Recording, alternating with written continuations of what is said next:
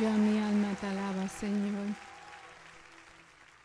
Mi alma te glorifica, Padre. Amen. Thank you, Lord. Our heart's in your hands, Lord. We gave our hearts to you many years ago, or who knows, maybe last week. But we gave our heart to you, and our heart's in your hands, Lord. And we know that you're the God of love, because you are love. And Lord, we know that you'll do fine with our hearts. Help us to obey and follow after you, Lord. We give you our hearts. That means we're in love with you. We're madly in love with you, Lord. We have to talk to you every day. We have to read of your precious love letter you wrote to us, Lord, because we're madly in love with you. Lord, we have to be with you every waking moment of the day. We need you for everything in our lives. And when you're not close, we miss you terribly because we moved away. We know it wasn't you. It was us. I was thinking the other day and praying, Lord, and you know, it says, "Yea, though I walk through the valley of the shadow of death, I will fear no evil, for you are with me."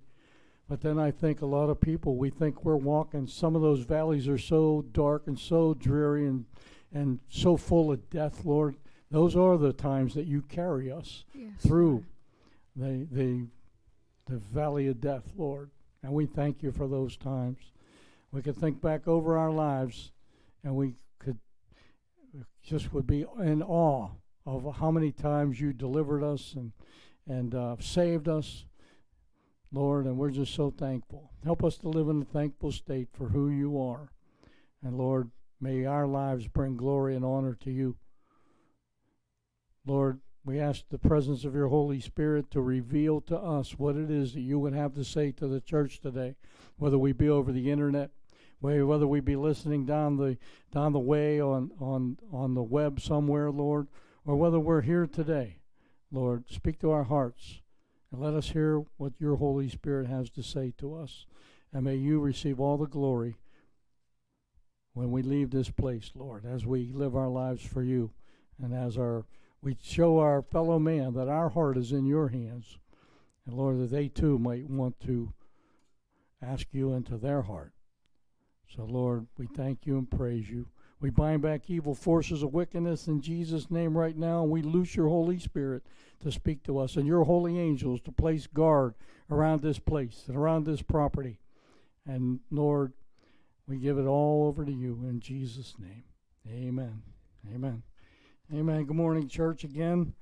Again, for those of you online, you're listening to the Freedom Church of the Palm Beaches. I'm Pastor Joe Trapani, and we're glad you're here today. We're doing a study on the life of a soldier, really is what it is. But, you know, and I try to equate this that you, the church, are soldiers. A lot of us forgot that. A lot of us forgot that. I want to read you 2 Timothy 2, 3 and 4. We even sang and you've probably heard, your children probably even sang in children's group, you know, that we're the army of the Lord, onward Christian soldier, you know, different things like that. But we forgot over the years that we are soldiers. Here's what Paul says to Timothy, his protege, the one he's been discipling all along. He says in verse 2, "The things which you have heard from me and in the presence of many witnesses, entrust these to faithful men who will be able to teach others also. Suffer hardship with me as a good soldier of Christ." Jesus. "No soldier in active service entangles himself in the affairs of everyday life, so that he may please the one who enlisted him as a soldier." See, we are equated to soldiers in the Scriptures. We don't war with weapons of warfare like guns and knives and swords. You know, warriors do that, earthly warriors. The politicians, they war with fancy words and things like that. But the soldier of God fights with the weapons that God has given to us. And as we go through this study, I'm going to show you. I showed you a lot of them last week. Last week we were getting into the evil part. What can I say? A place where we're told by scriptures that we have authority over the devil and the devil has no authority over us. From the scriptures, I named probably 12 to 15 scriptures that showed you that. And then while that was happening, the power went out. So it's like, hey, the devil don't want you to know that you are victorious as a soldier in Christ. The battle has already been won. Jesus won the battle at Calvary. All we do is fight the firefights in this life on this earth. The little firefights, the little skirmishes that come up. The battle's already won. Jesus won it. Read Daniel chapter 7. The big horn, the little horns are boasting great blasphemies against the Ancient of Days. And here comes the Son of Man. And the Son of Man defeats the devil. And the Ancient of Days, God Almighty, El Shaddai, says from the throne, here's my verdict. I rule in favor of the saints. It's time for the saints to possess the kingdom. You're not going to possess the kingdom if you're not a soldier. We are soldiers of Christ, and we fight with the very words of God. And though every soldier needs to know that. So this study is on that basis, that we are soldiers of Christ. I was going to continue with last week's study because I got cut off right in the middle. But as I was praying last night and over the week, am I going to continue? Because I gave you a lot of scripture, and I got a lot more to go on that, different kings in the Bible that operated that way, and I thought, you know what, it's good enough. It's good enough for right now. So I'm going to move on. I'm just going to give you the outline. We're having 8 lessons in this series. Number 1, the series is called About Face. Every soldier knows what about face. It means turn around, go the other direction. And what that means is repentance, church. It means repentance. There is no salvation without your repentance for your sin. To God, I sinned against you. It was the reason why you sent Jesus to die for my sins. He was the only holy one and the only one righteous enough to die for the sins of man. There is no righteous man on the face of the earth. Even people say, why do bad things happen to good people? From a biblical standard, there are no good people because you're comparing yourself with somebody else.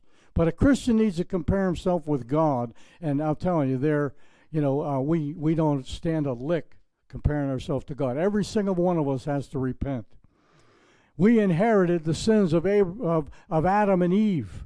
So even if you think you can live a holy life on this earth, you still have the original sin of Adam and Eve, and that means you still need a Savior. You have to repent. You have to about face. Repentance means about face, go in the other direction. What God is saying in that about face is, he's saying, I want every person on the face of this earth, all 7.5 billion people on the face of the earth, God wants them. You're a soldier. You need to about face. That's your first plan. About face, repent. Number 2, second lesson we learned was basic training. It's discipleship. After you come to Christ, you have to grow in the grace and in the knowledge of Christ, which you'll be doing all of your life. But in your early stages of your life, you need to go to basic training, just like a soldier. After he's brought into the army and he enlists as a soldier by accepting Jesus as a Savior, he has to go to basic training. And in that basic training, he learns how to handle weapons like this is the soldier's weapon. So that means you have to read Scripture, memorize Scripture, quote Scripture. That's what Jesus did in the desert, if you remember right, when the devil tempted him. The devil said, you can, jump off this building and I'll give you all the kingdoms of the earth. And Jesus said, it is written. That is the word of God. It is written. And then he lashed out, with the word, with the Scripture of God. And that's what we need to do. You learn how to handle a weapon. You learn how to throw grenades in the army. You learn how to throw a smoke bomb at the devil, because he's the one trying to smoke you. If you believe it, you just believed his lie. Because Jesus has already defeated the devil at the cross. He's made an open spectacle of him, and he triumphed over him. So, and since you're a saint, you live in that victory. So, that was basic training. You need to be trained. That's what Paul was saying here. Suffer hardship with me. Basic training is hard. Even in Christianity, it's hard to memorize Scripture. It's hard to make a half hour a day or whatever it is to pray. It's hard to grab your Bible and pray. Everything else wants to enter in and take that away. Basic training teaches you how to discipline yourself. I know when I was in the Army, before I went to the Army, I was the most undisciplined kid you ever want to meet. But I'll tell you what, first, as soon as I got into basic training, I remember running from Pittsburgh to Fort Dix, New Jersey on a bus. And as soon as we pulled on base, we're thinking, oh man, we're joining the Army and the drill sergeants out there. You got 30 seconds to get off of this bus. We were jumping out the windows. I'm telling you. You know what? It teaches you discipline. I learned discipline very quick. I was chewing gum when it happened. The drill sergeant got me. He says, "Are you chewing gum? Swallow it or throw it out right now." I was dumb. I swallowed it. I never chewed gum again, I don't think. I learned it was hard, but I was disciplined. By the time I was done with that 8 weeks of discipleship training, man, I was not the same guy I was when I came in on that bus that day. Okay? So, basic training is hard. You're a soldier. It says right here, suffer hardship with me as a good soldier of Christ, for no soldier in active service entangles himself in the world. When you're in basic training, your world is the basic training. There's no entanglements. You don't get any calls home. Maybe today's Army they do, I don't know, but we weren't allowed to call home at all. I was homesick. I was never been away from home in my life. It taught me discipline. And it taught me how to use my Army weapons, M16, 50 caliber, 60 caliber, throw grenades into a ditch, how to crawl on your belly. We did all that. It was hard. I wasn't entangled with my home life anymore. It was all disappeared because I was focused on this and had to get it done. And that's what happens when you become a Christian. You accept Jesus. You go into basic training and you learn discipline. And it's all about the Army now. It's all about fighting. And that's what a Christian does when he first gets saved. He should go through discipleship training with your pastor or a leader in the church. And then the lesson number 3 last week was reveille. It's a call to attention.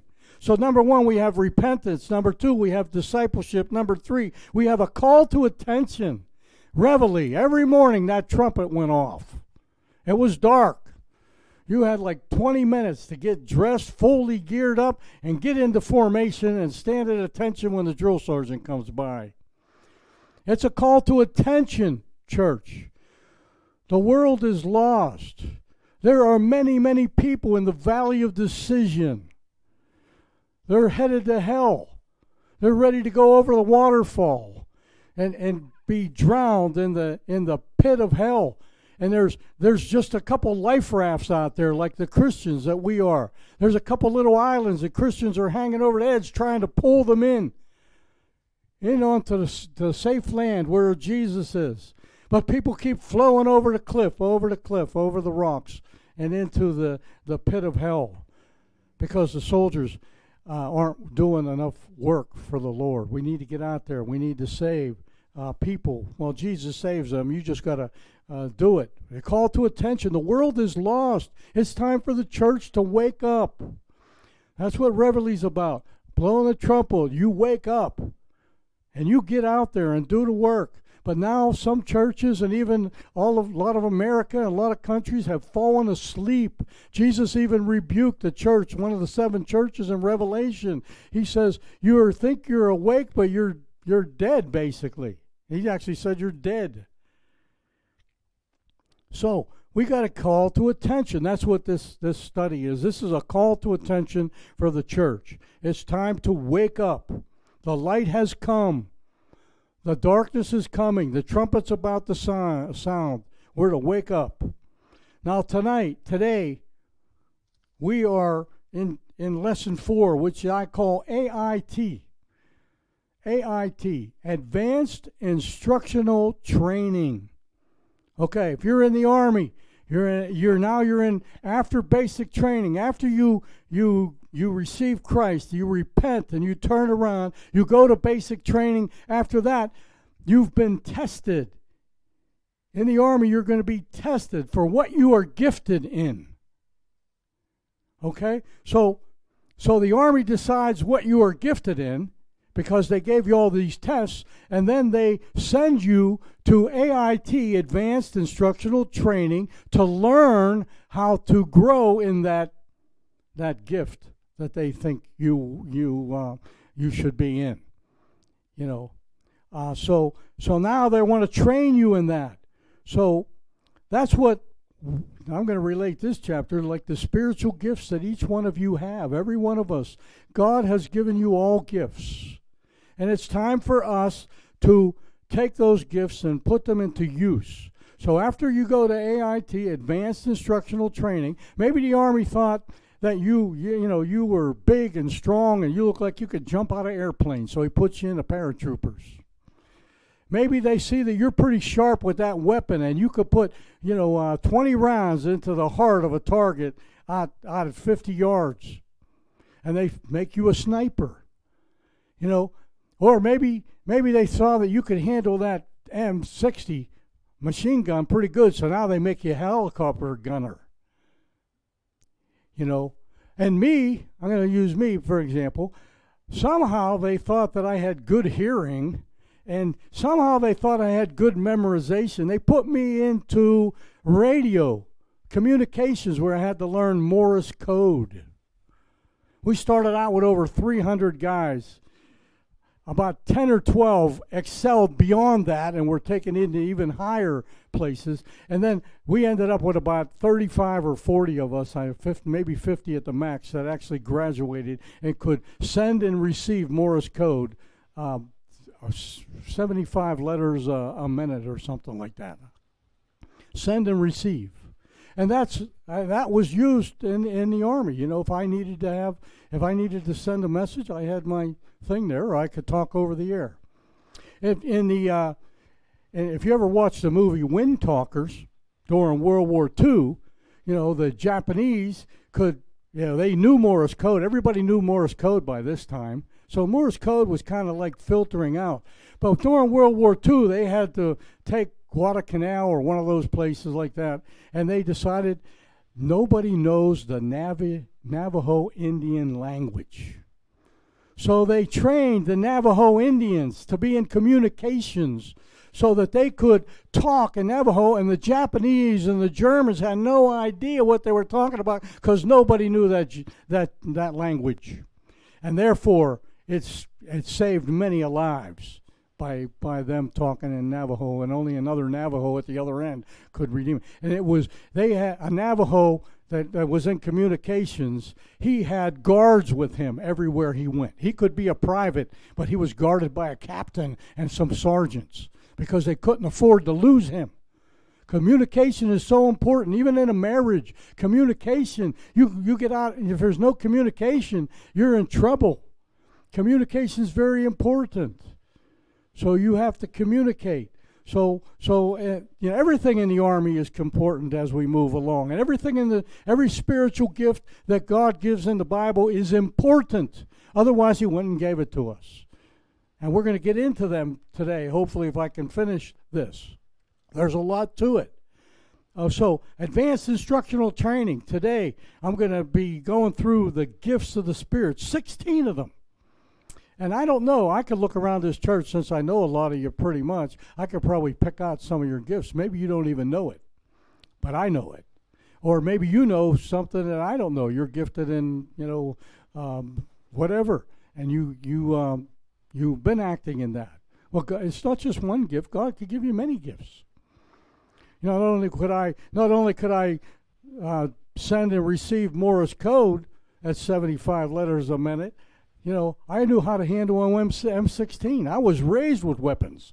My dad and I loaded our own shells, 30-06 and 270 shells. We loaded them up, and we were hunting all the time. I'm glad I never killed hardly anything because I like animals. But, I was pretty good at one time. But the Army didn't pick that out on me because there was night fire one time, and we were firing night and see if you could see at night. You have to let your eyes focus for like 20 minutes, and you're supposed to shoot at the target in front of you. I put 20 rounds in the guy's target next to me.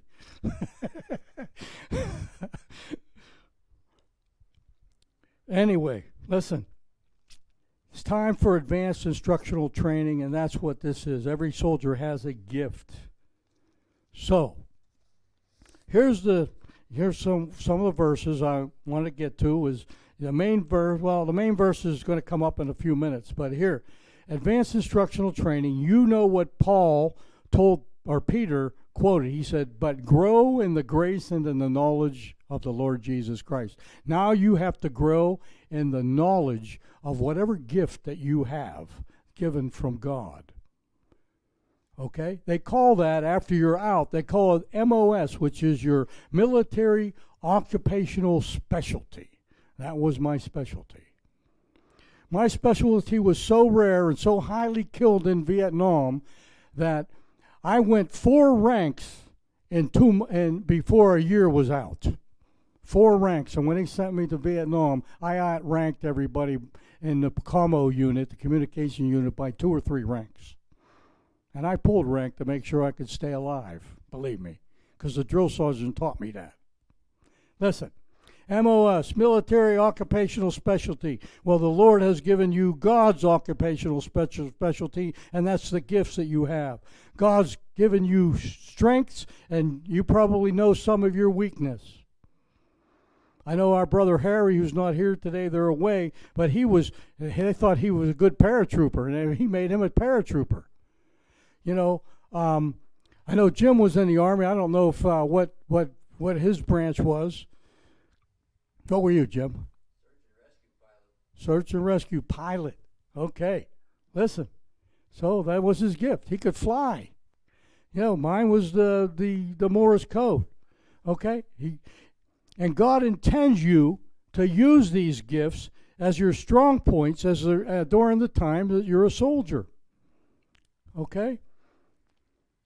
Much of that time is in the classroom. Again, in this AIT training, you're actually in the classroom a lot. Again. Okay? So, God's giving you these gifts. These gifts are given to you to use for God's glory, not your glory. Isaiah 42:8 says, God says, listen, I'm the Lord. Nobody's going to steal my glory. Nobody. You can go to the next chapter, chapter 43 of Psalm. There's almost the exact same verse. Nobody is going to steal my glory. You want to be like the devil? Just steal God's glory. Because that's what Lucifer did. He tried to steal God's glory. You want to steal God's glory? You're never more like Satan than any other time in your life. God's given you a gift. It's given to you for God's glory, not for your glory. He intends you to use it in the ministry that He has given you, or the church that you're in. You're beginning now to mature as a soldier of Christ. You're beginning to mature. You're forgetting now you've been away from home at least 16 weeks. You forgot your former life. You basically did. You forgot it. You're now a soldier. You're not entangled in those things anymore. Now you have to advance with your gift toward the purpose that your Captain Jesus has called you. Because this verse says in 2 Timothy, so that you may please the one who enlisted you as a soldier. So you have this gift from God, and you're supposed to use it for His glory so you can please your captain, and your captain is Jesus Christ. You can find that in Joshua chapter 5, I think it's verse 14 or 16. You must advance now. It's called advanced instructional training. You're to advance toward the purpose that the captain has called you. You're to study, to show yourself approved unto God as a workman who needs not to be ashamed, handling accurately the word of truth. Not just swinging the word of truth around, hit people over the head with your Bible, but learn how to take your sword, which is every word of the Bible here, every verse, 31,102 verses, I believe, in the Bible. That's every one of them is a sword. And you're supposed to use that sword accurately, rightly dividing the word of truth.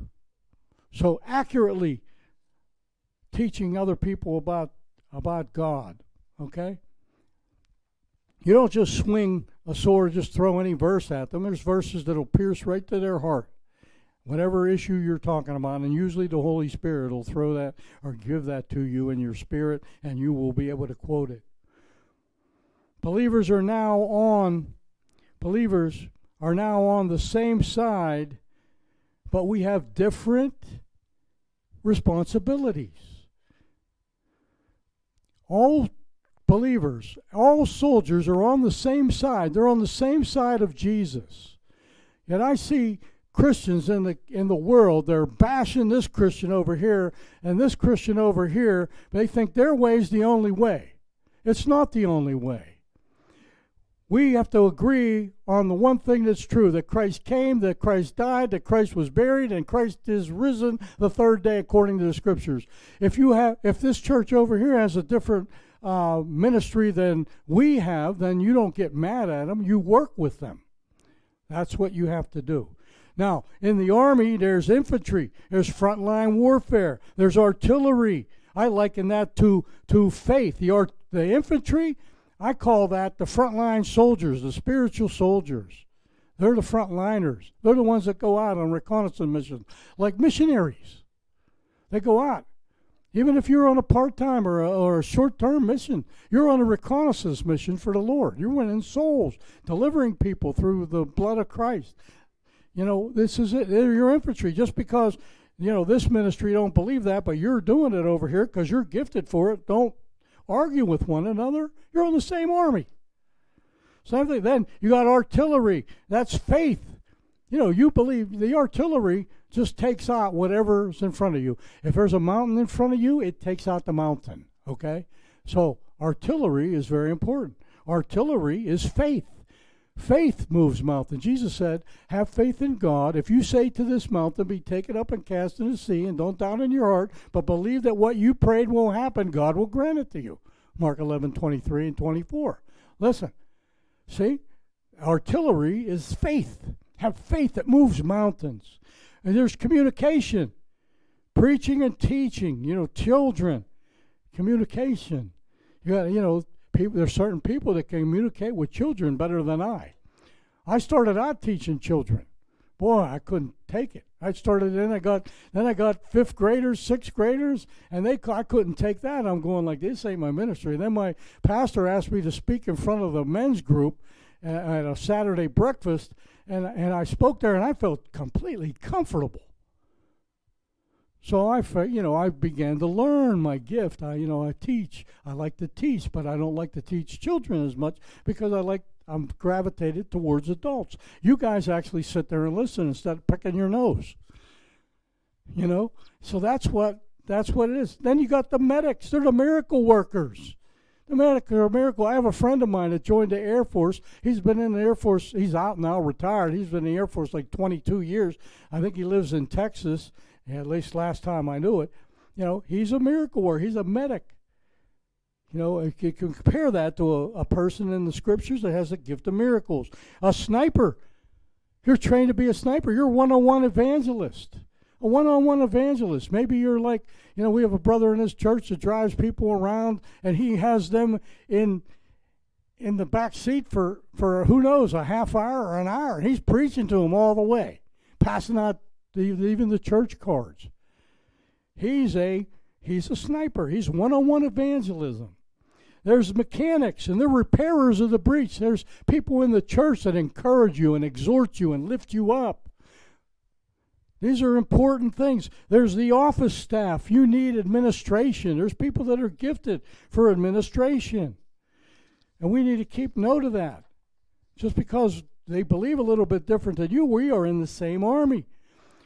There's supply clerks. What do? They equip you. When I got to Vietnam, I told you, I think they gave me 3 sets of boots and a dozen pair of socks. I don't remember. But it was important. Keep your feet dry. It rained 4 months every day out of the year. 4 months. You were walking in the mud up to your knees. Your feet were taken out. You're not an effective soldier. These are important things that need to be learned. That's why the Lord says, blessed are the feet that bring tidings of good news to all the world. If your feet are taken out, you're an ineffective soldier. Okay? No matter what position you hold or what even rank you hold, you're still on the same side. You're still on the same side. You're a team. There's no I in team. Team. You're not greater than the next guy. Just because he's a captain and you're a private doesn't mean you're greater than him or he's greater than you. Not in God's eye. He loves you all the same. But you have a position. The Father has a position of administrator. Jesus has a position of revelation. Working on earth to do the job that needed to be done. And this Holy Spirit is the operation in the world today. But they're all one, aren't they? God the Father, the administrator, Jesus, the revelation, and the Holy Spirit, the operation. In the world today, we're on the same team.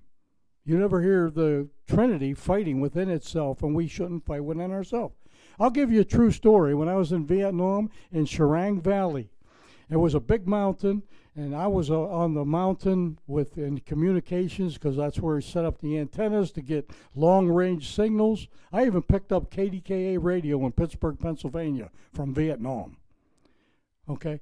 But we came down from the mountain, and the unit was in. The radios could stay off for a while. The unit was in.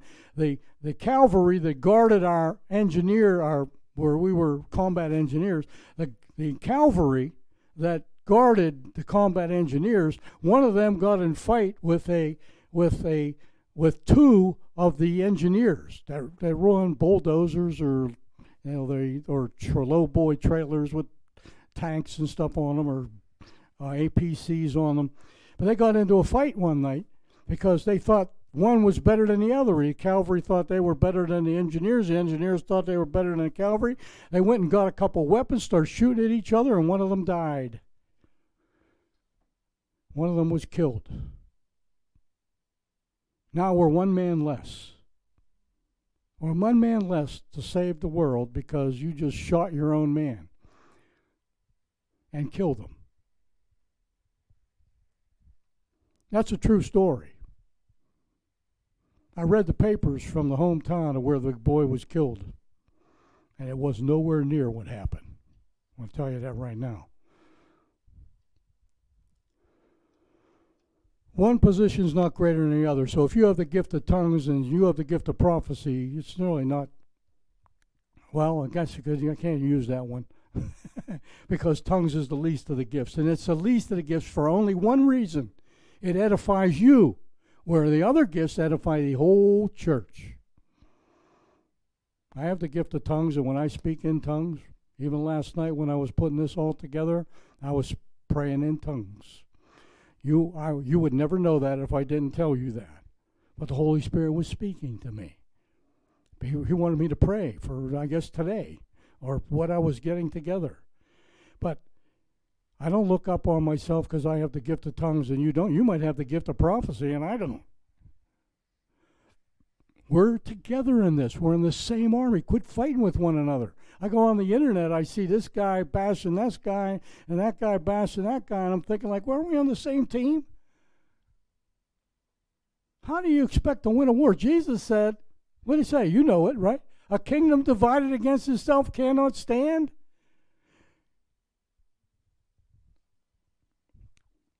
Likewise, we are an army of the living God. Here's what the scriptures say, John 4:36. He who sows and he who reaps may rejoice together. 1 Corinthians 3:5-8. I'm going to go to the key verse of this. He who plants seeds of salvation and waters those seeds of salvation are the same. So that means while our brother Brett is in Brazil with his wife Nona and the kids, you and him are the same. Because you're in the same heart. Who do you think supports them? Other Christians. So you're supporting them. Okay?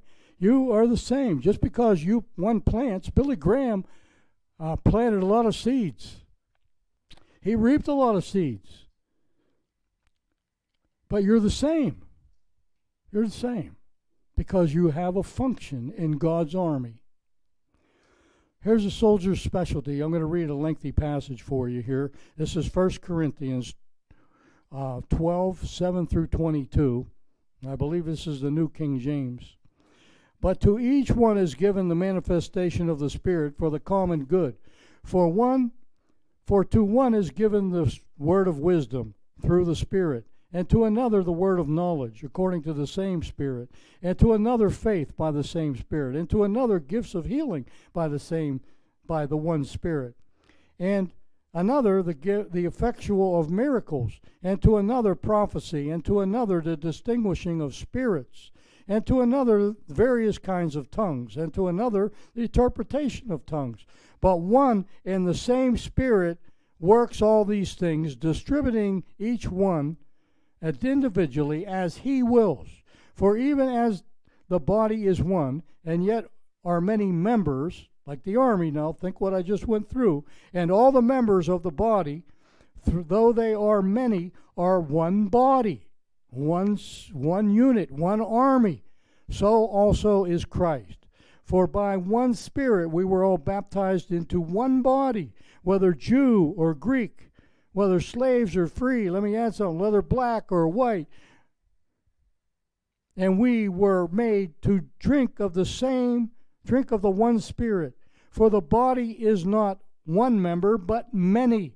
The army is not one body, but many. If the foot says, because I am a hand, I am not part of the body, is it for this reason any less a part of the body? No. And if the ear says, because I cannot see, I'm not part of the body, it is not for this reason any less part of the body. If the whole body were an eye, where would the hearing be? If the whole hearing would be a sense of smell, but now, I think I'm getting mixed up here. If the whole body were an eye, where would the hearing be? And if the whole hearing where would the sense of smell be? But now God has placed the members, each one of them, in the body just as he desired. Just like the army. The army decided where your gifts were. They put you in that kind of a situation. That's what God does. He give you a gift, and now he's going to put you in a situation to use your gift. If they, verse 19, were all one member, where would the body be? But now there are many members, but only one body. And the eye cannot say to the hand, I have no need of you, or again the head to the feet, I have no need of you. On the contrary, it is much truer that the members of the body, which seem to be weaker, are necessary. We're one. Quit fighting with one another. Just because Freedom Church is a small church, why should we fight with the big churches out there that have thousands of people? I like the small churches better. I was a pastor, one of 29 pastors in a mega church. I like the smaller church better. I know you personally. I can call you by name. I can pray for you by name. 29 pastors at a church of 20,000 people. I got 500 people to take care of. It's impossible. So that's why I like the little churches better. I think you're more effective. Billy Graham came out of a little church, or the guy that led Billy Graham to the Lord just had a little church. One army with various kinds of gifts, just like the military. God's army is one army with different kind of gifts. Disunity. The army with a variety of different gifts. If there's disunity, there can't be, because we're on the same team. We're on the same division. We have the same goal, is to get people to know Christ, or to receive Christ with all their heart. The Army, the Navy, the Air Force, and the Marines are no different than the Methodists and the Catholics and the Protestants and the Baptists and the Calvaryites or whatever church you're in. As long as you're preaching the gospel of Jesus Christ, and that's your bottom line, we need to realize we're all on the same team.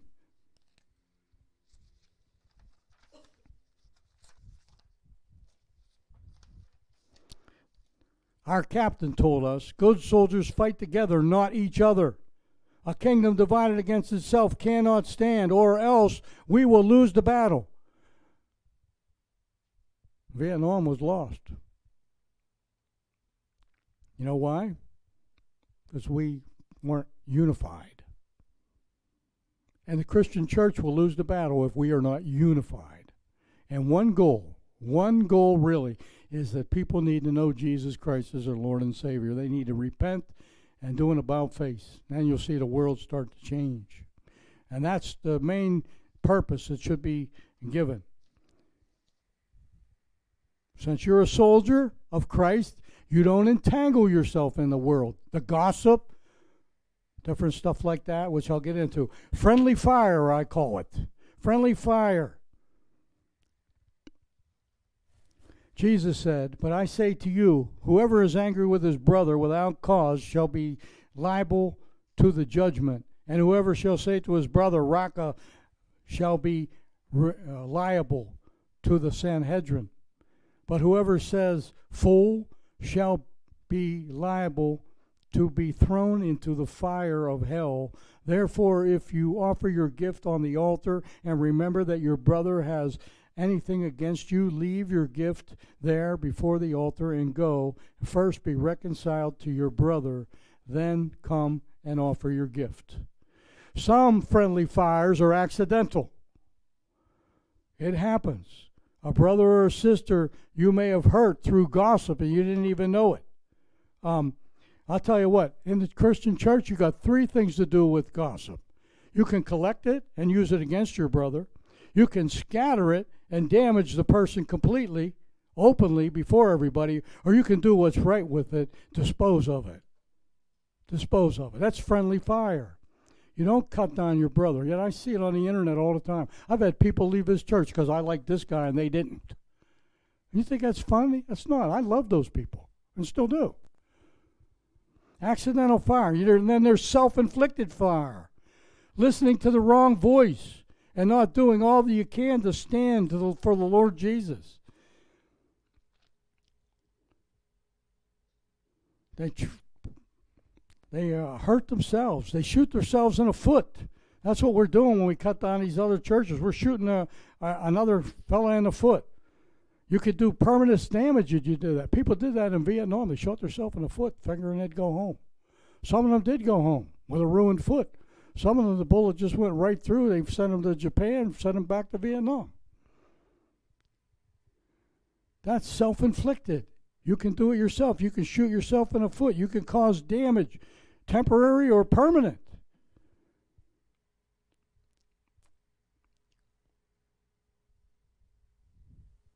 Your opponent, listen to this.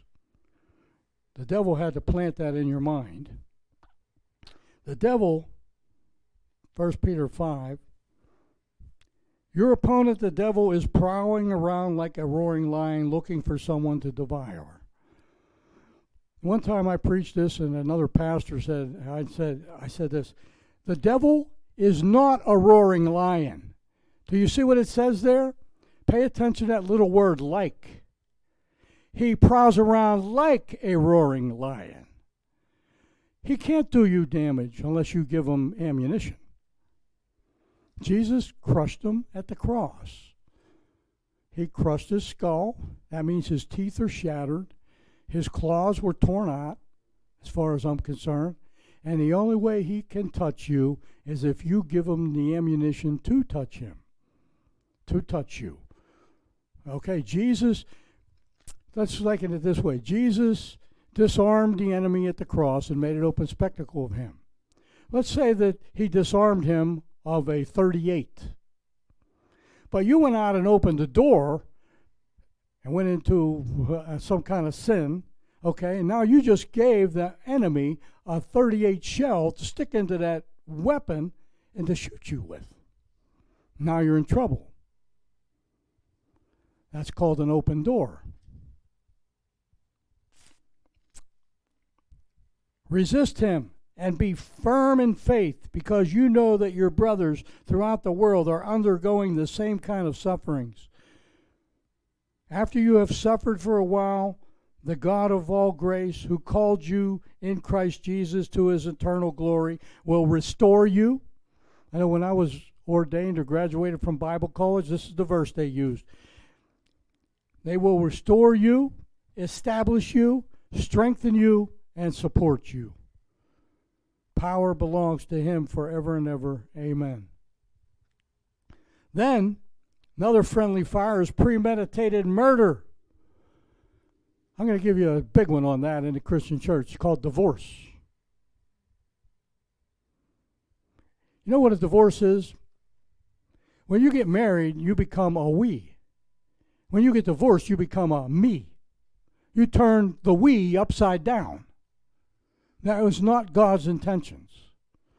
Now, some of us that got divorced have no responsibility there. The other one just left or cheated on you or did whatever, and they left you, then you have no say in the matter. That's called greed. They wanted it. They wanted all that they can get. They didn't care about you or anybody else. That's murdering the marriage or the family. It's upside down from God's plan for life.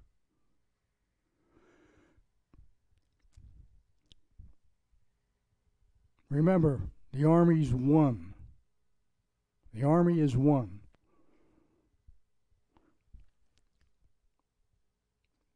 Where is it here?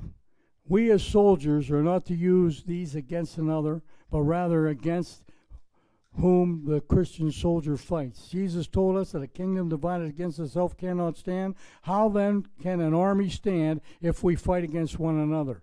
You must remember that the Holy Spirit distributes the gifts as he wills. Now, this is a big problem in the church. A lot of people say, well, you can demand whatever gift you want off of God, and he may give it to you, but you might not be ready for it. If your 2-year-old tells you she wants a bicycle, and she's 2 years old, you are not going to give her a bicycle. You know what you'll give her? A tricycle. Because she doesn't know balance yet. God isn't going to give something that you aren't ready to handle. He distributes the gifts as he sees fit. I think if everybody's eyes turn to this gift of tongues here, I am a big supporter of tongues. I think everyone should have the gift of tongues. But God may say, hey, you need you in administration more importantly right now.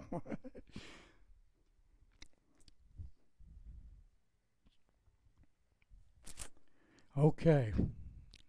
Chapter 13. Okay. Let me read this because I want to get it clear to you. From the lengthy passage above, we can see how important it is that we work together as one unit. If you would notice carefully, 1 Corinthians chapter 12 talks about unity of the gifts of the Spirit. 1 Corinthians chapter 14 talks about the gifts of prophecy and tongues. So what happened to chapter 13, which skipped from 12 to 13? Well, I'm going to tell you what 13 is. 13 is the meat of those 3 chapters. You just got a bread sandwich from the Lord, a love sandwich from the Lord. Chapter 13 is the meat of that sandwich. Chapter 13 is describing the attributes of love. The gifts of the Spirit are connected and should be sandwiched by the greatest gift of all, love. Instead of, my brother needs a gift of tongues, or my brother needs a gift of prophecy, or you do this and do that. No. It needs to be sandwiched in love. Because that's why I believe God put it here. Because 12 is the gifts of the diversity of the gifts of the Spirit. And 14 talks about the gifts of the tongues and prophecy. And what is it? Churches fight over this, and they forgot the middle chapter, love. You got to love this. The gifts of the Spirit are connected and should be sandwiched by the greatest gift of all, which is love for one another. No gift is more important than the other, really. They are all work together for the common good. Even the gift of tongues. It only edifies me, but God may be edifying me to edify you some other way by another gift that I have. What are the spiritual gifts? They're supernatural ability given by God through the Holy Spirit to a believer. They are supernatural ability given by Christ through the Holy Spirit to the believer.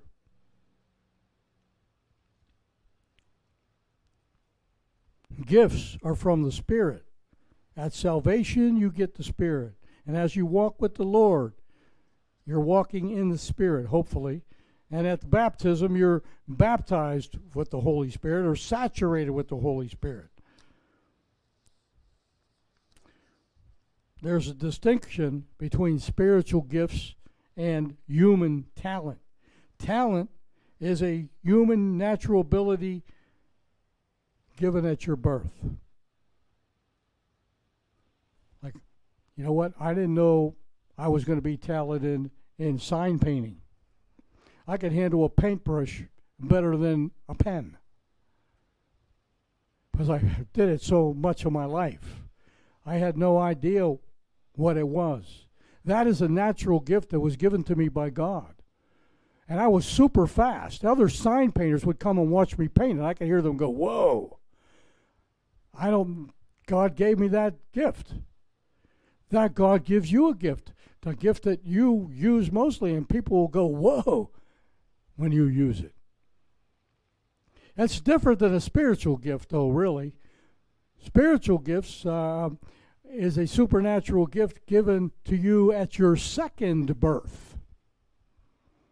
Okay, you see the difference? That was given to me in my first birth. My second birth, when I was born again, I got other gifts from God. One of them I learned, as took a while, but I was teaching. I went years before I figured out I was teaching, you know. But you need to find out. A lot of you have gifts of administration, you know, whatever gift it may be. It's God that gives us gifts, 1 Corinthians 12:11, but one and the same Spirit, that's the Holy Spirit, works all these things, and He distributes them individually as He wills. The gifts are chosen by the Holy Spirit. What is a spiritual gift? Well, it's a supernatural ability given by the Lord Jesus through the Holy Spirit to the believer. I mentioned that before. There are 16 spiritual gifts in 3 passages of the Bible. I'm going to read them to you, and I'm going to go through them quickly because we're going to be running out of time, and I'm probably going to have to continue next week because there's a lot here. There are 16 spiritual gifts in the Bible. 9 of them are in 1 Corinthians chapter 12, verse 8 through 10, and I'm going to read that for you. For to one is given the word of wisdom through the Spirit, and to another the word of knowledge, that's 2, through the same Spirit, and another faith by the same Spirit, and to another the gifts of healings by the same Spirit, and to another the working of miracles, to another prophecy, to another discerning of spirits, and to another different kinds of tongues, and to another interpretation of tongues. So there's 9 gifts there. Here they are. Word of wisdom, word of knowledge, faith, gifts of healing, miracles, prophecy, discerning of spirits, different kinds of tongues, and the interpretation of tongues. Romans chapter 12, verses 6 through 8 have 5 more gifts. Having then gifts differing according to the grace that is given to you, let us use them. If prophecy, let us prophesy in proportion to our faith. Or ministry, let us use it in our ministering. He who teaches in teaching. He who exhorts in exhortation. He who gives with liberality. He who leads with diligence, and he who shows mercy with cheerfulness. So there's 5 gifts. Here they are. Number 1 is teaching. Number 2 is exhortation. Number 3 is gifts. Number 4 is leading. Number 5 is mercy. These are all gifts of the Spirit. Now there's 2 gifts that'll bring it up to 16. Three gifts. 1 Corinthians 12:28. For God has appointed these in the church, first apostles. These are the offices. Don't get them confused with gifts. The offices is an apostle, is a prophet. A third is teachers. After that, miracles and gifts of healing. And then here's the gifts: helps, administration, and varieties of tongues. So here we go. I'm going to end it right here, and then we're going to get into the gifts next week. In these 16 gifts, there are revelatory gifts, power gifts, verbal gifts, and encouraging gifts, or others-oriented gifts. So here are the three revelatory gifts. They're revelations from God. Number one is the word of knowledge. Number two is wisdom. And number three is discerning of spirits. A lot of churches and a lot of ministries don't like that because you have to deal with the devil. I'm going to tell you what, if you don't know you have an enemy out there, you're already sunk. You're already sunk. An army unit has the enemy. They know their enemy. They study their enemy. They attack where their enemy is weakest. I mentioned to you many times, Joshua, when he went after he conquered the city of Jericho, or I should say God conquered the city of Jericho, okay, he went into the little city next to it. He only sent 3,000 men into the city. Ai was the city. He marched into the city, and they were shocked. His army fled, and 35 of his men were killed. So Joshua went to God. He says, what happened? And well, God told him what happened. First of all, one of your people took something I told him not to take. They were supposed to wipe everything out in Jericho, and this one person took this and that, okay? So what happened was he went into Ai, and you didn't ask me if you were supposed to go to Ai. So he just marched into Ai because he just had a mighty victory, okay? Went into Ai. A small city, 3,000 soldiers. They come barreling out. They lost 35 guys. Joshua goes to the Lord. The Lord says, well, you know, it was sin in the camp. On top of that, you didn't even pray and ask me if you're going to go in. So God said, okay, now you can go in. But Joshua studied his enemy. What did he do? He knew how the enemy was going to react because he studied them. He knew that he was going to send a troop in the front gate just like he did the first time. He knew that their warriors were going to come out of the city and battle them to the point where Joshua put a flank on the left and the right, and he sent another flank at the back of the city. So when all the warriors ran out, they were flanked from two sides in addition to the army in front of them, and the other warriors went in the city because all the warriors were gone, and he took Ai. Because he studied his enemy. You have to know the way the enemy works. He prowls around like a roaring lion. He is not a roaring lion. If you run from a mountain lion, if you're at a pool and you're drinking water and you're looking at the hedge line, and up there at the hedge line across the field is a mountain lion. And you say, whoa, I'm going to take off. That's the worst thing you can do. You can take off, and that mountain lion's going to outrun you. He's going to grab you by the throat and kill you. But if you stare him down and you stand your ground, chances of him would be, most of his chances, he'd just walk away because he don't sense fear. See, the enemy senses your fear, and you get defeated right there. You're scared of COVID. Pray against it. You're scared of a common flu. You pray against it. You're scared of a disease. Pray against it. You have authority. God wants you well. The leper came to Jesus in Matthew chapter 8. He said, and Dr. Luke tells us in his passage that this guy was full of leprosy. The guy with leprosy comes to Jesus after he comes down from the mountain, and he says, Jesus, if you are willing, you can make me clean. And Jesus said, I am willing. Listen, Jesus was willing when he took the stripes on his back, prophesied in Isaiah 53, 5 and 6, and fulfilled in Peter 2:24. It's done. It's already done. Claim it. Know your victory. The battle's won. Jesus, by his stripes you're healed. We got to claim it. Even Psalm 103 says, bless the Lord, O my soul. Bless the Lord, forget not all his benefits, who forgives all your sins, who heals all your diseases, and who delivers your life from the pit. Who forgives all your sin. You believe that. Who delivers your life from the pit. You believe that. But how about heals all your diseases in the middle there? Let's move our faith up. Encourage one another. Stand one another. Stand on the Word of God. Those revelatory gifts, word of knowledge, word of wisdom, discerning of spirits. Then there's power gifts. Here's the power gifts. Faith, healing, and miracles. You have to have faith to move that mountain. That's called the army artillery, remember? The miracles are, say, medics in an army, as we went through. Okay, so we've got revelatory gifts, power gifts. Now we have vocal gifts. Number one is tongues.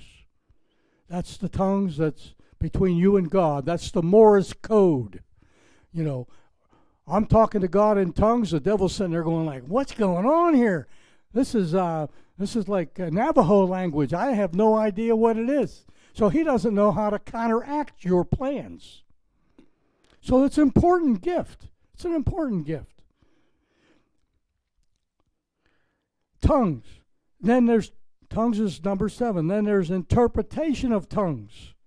That means somebody who has the gift of tongues can, it's described in 1 Corinthians 12 and 14. Somebody in the congregation might have the gift of interpretation of tongues. When a prophecy comes forth, which is the gift here also, a vocal gift, a prophecy comes forth in a language that you don't understand, and there's a person there that can interpret that language through the Holy Spirit to tell what the message was. That's a vocal gift. Tongues, prophecy, and interpretation of tongues.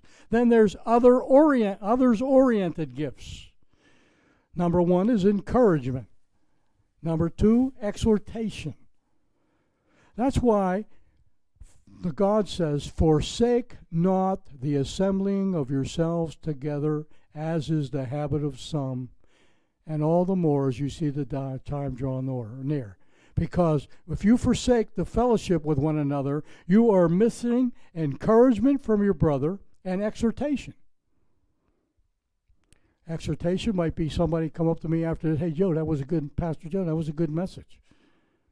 You know, and that's exhortation. Somebody might say, oh, Debbie, I'm glad to see you here today. You came all the way from New Jersey. You know, that's exhortation and encouragement. And then there's other oriented gifts. This is giving. You support your local church. You support the gospel of Jesus Christ going on. You support your missionaries, because most churches do support missionaries. Then there's gifts of did I say giving? You know, some of you have the gift of giving. Some of you, like to support your church. You actually, give above your tithe. You give offering and gifts. That's awesome. You have the gift of giving. There's a gift of helps. The gift of helps.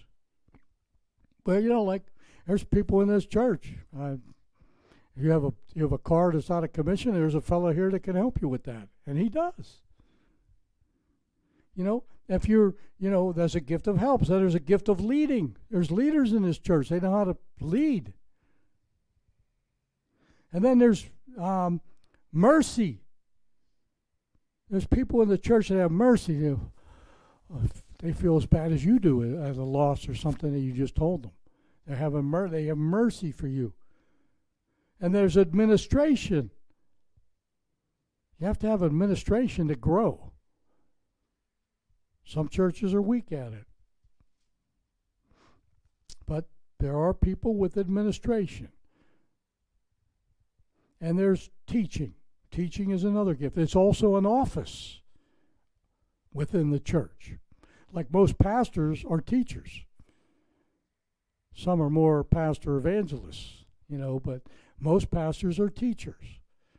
But some of them are more, some pastors might focus more on evangelism.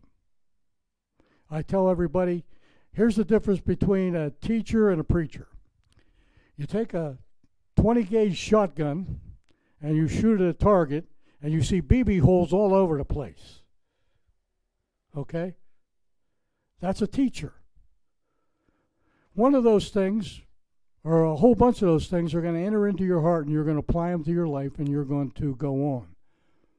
But there's some preachers that are like a rifle shot, like Billy Graham. Boom! If a man dies, can he live again? Absolutely. You go on with it. See the difference? Some pastors, I'm more of a teacher. Okay, Billy Graham is a rifle shot, right between the eyes. No, right in the heart. Let's put it that way. That was better correlation. All right, that's as far as I'm going to go today. I'm going to tell you that because there's a whole lot more here, and I don't want to, go rush through it and miss a lot. So next week we're going to continue. So this is going to be lesson 4, part 2. Okay, next week, and we'll continue with the spiritual gifts. I'm going to take the gifts. I'm going to tell you what it is, and I'm going to give you scripture references to that gift. Okay? All right, Father, thank you for this day, Lord. Help us to realize that, Lord, we're in your army. We're one army. Quit fighting with one another, even within the same church or other churches with other churches, Lord. This is a message for every churchgoer, Lord, and especially every pastor. And, Lord, we pray that you will help us to begin to unify, Lord, that we might become a powerful church in the world today. And may it all be to your glory. In Jesus' name, amen. Amen. God bless you, church. I love you all.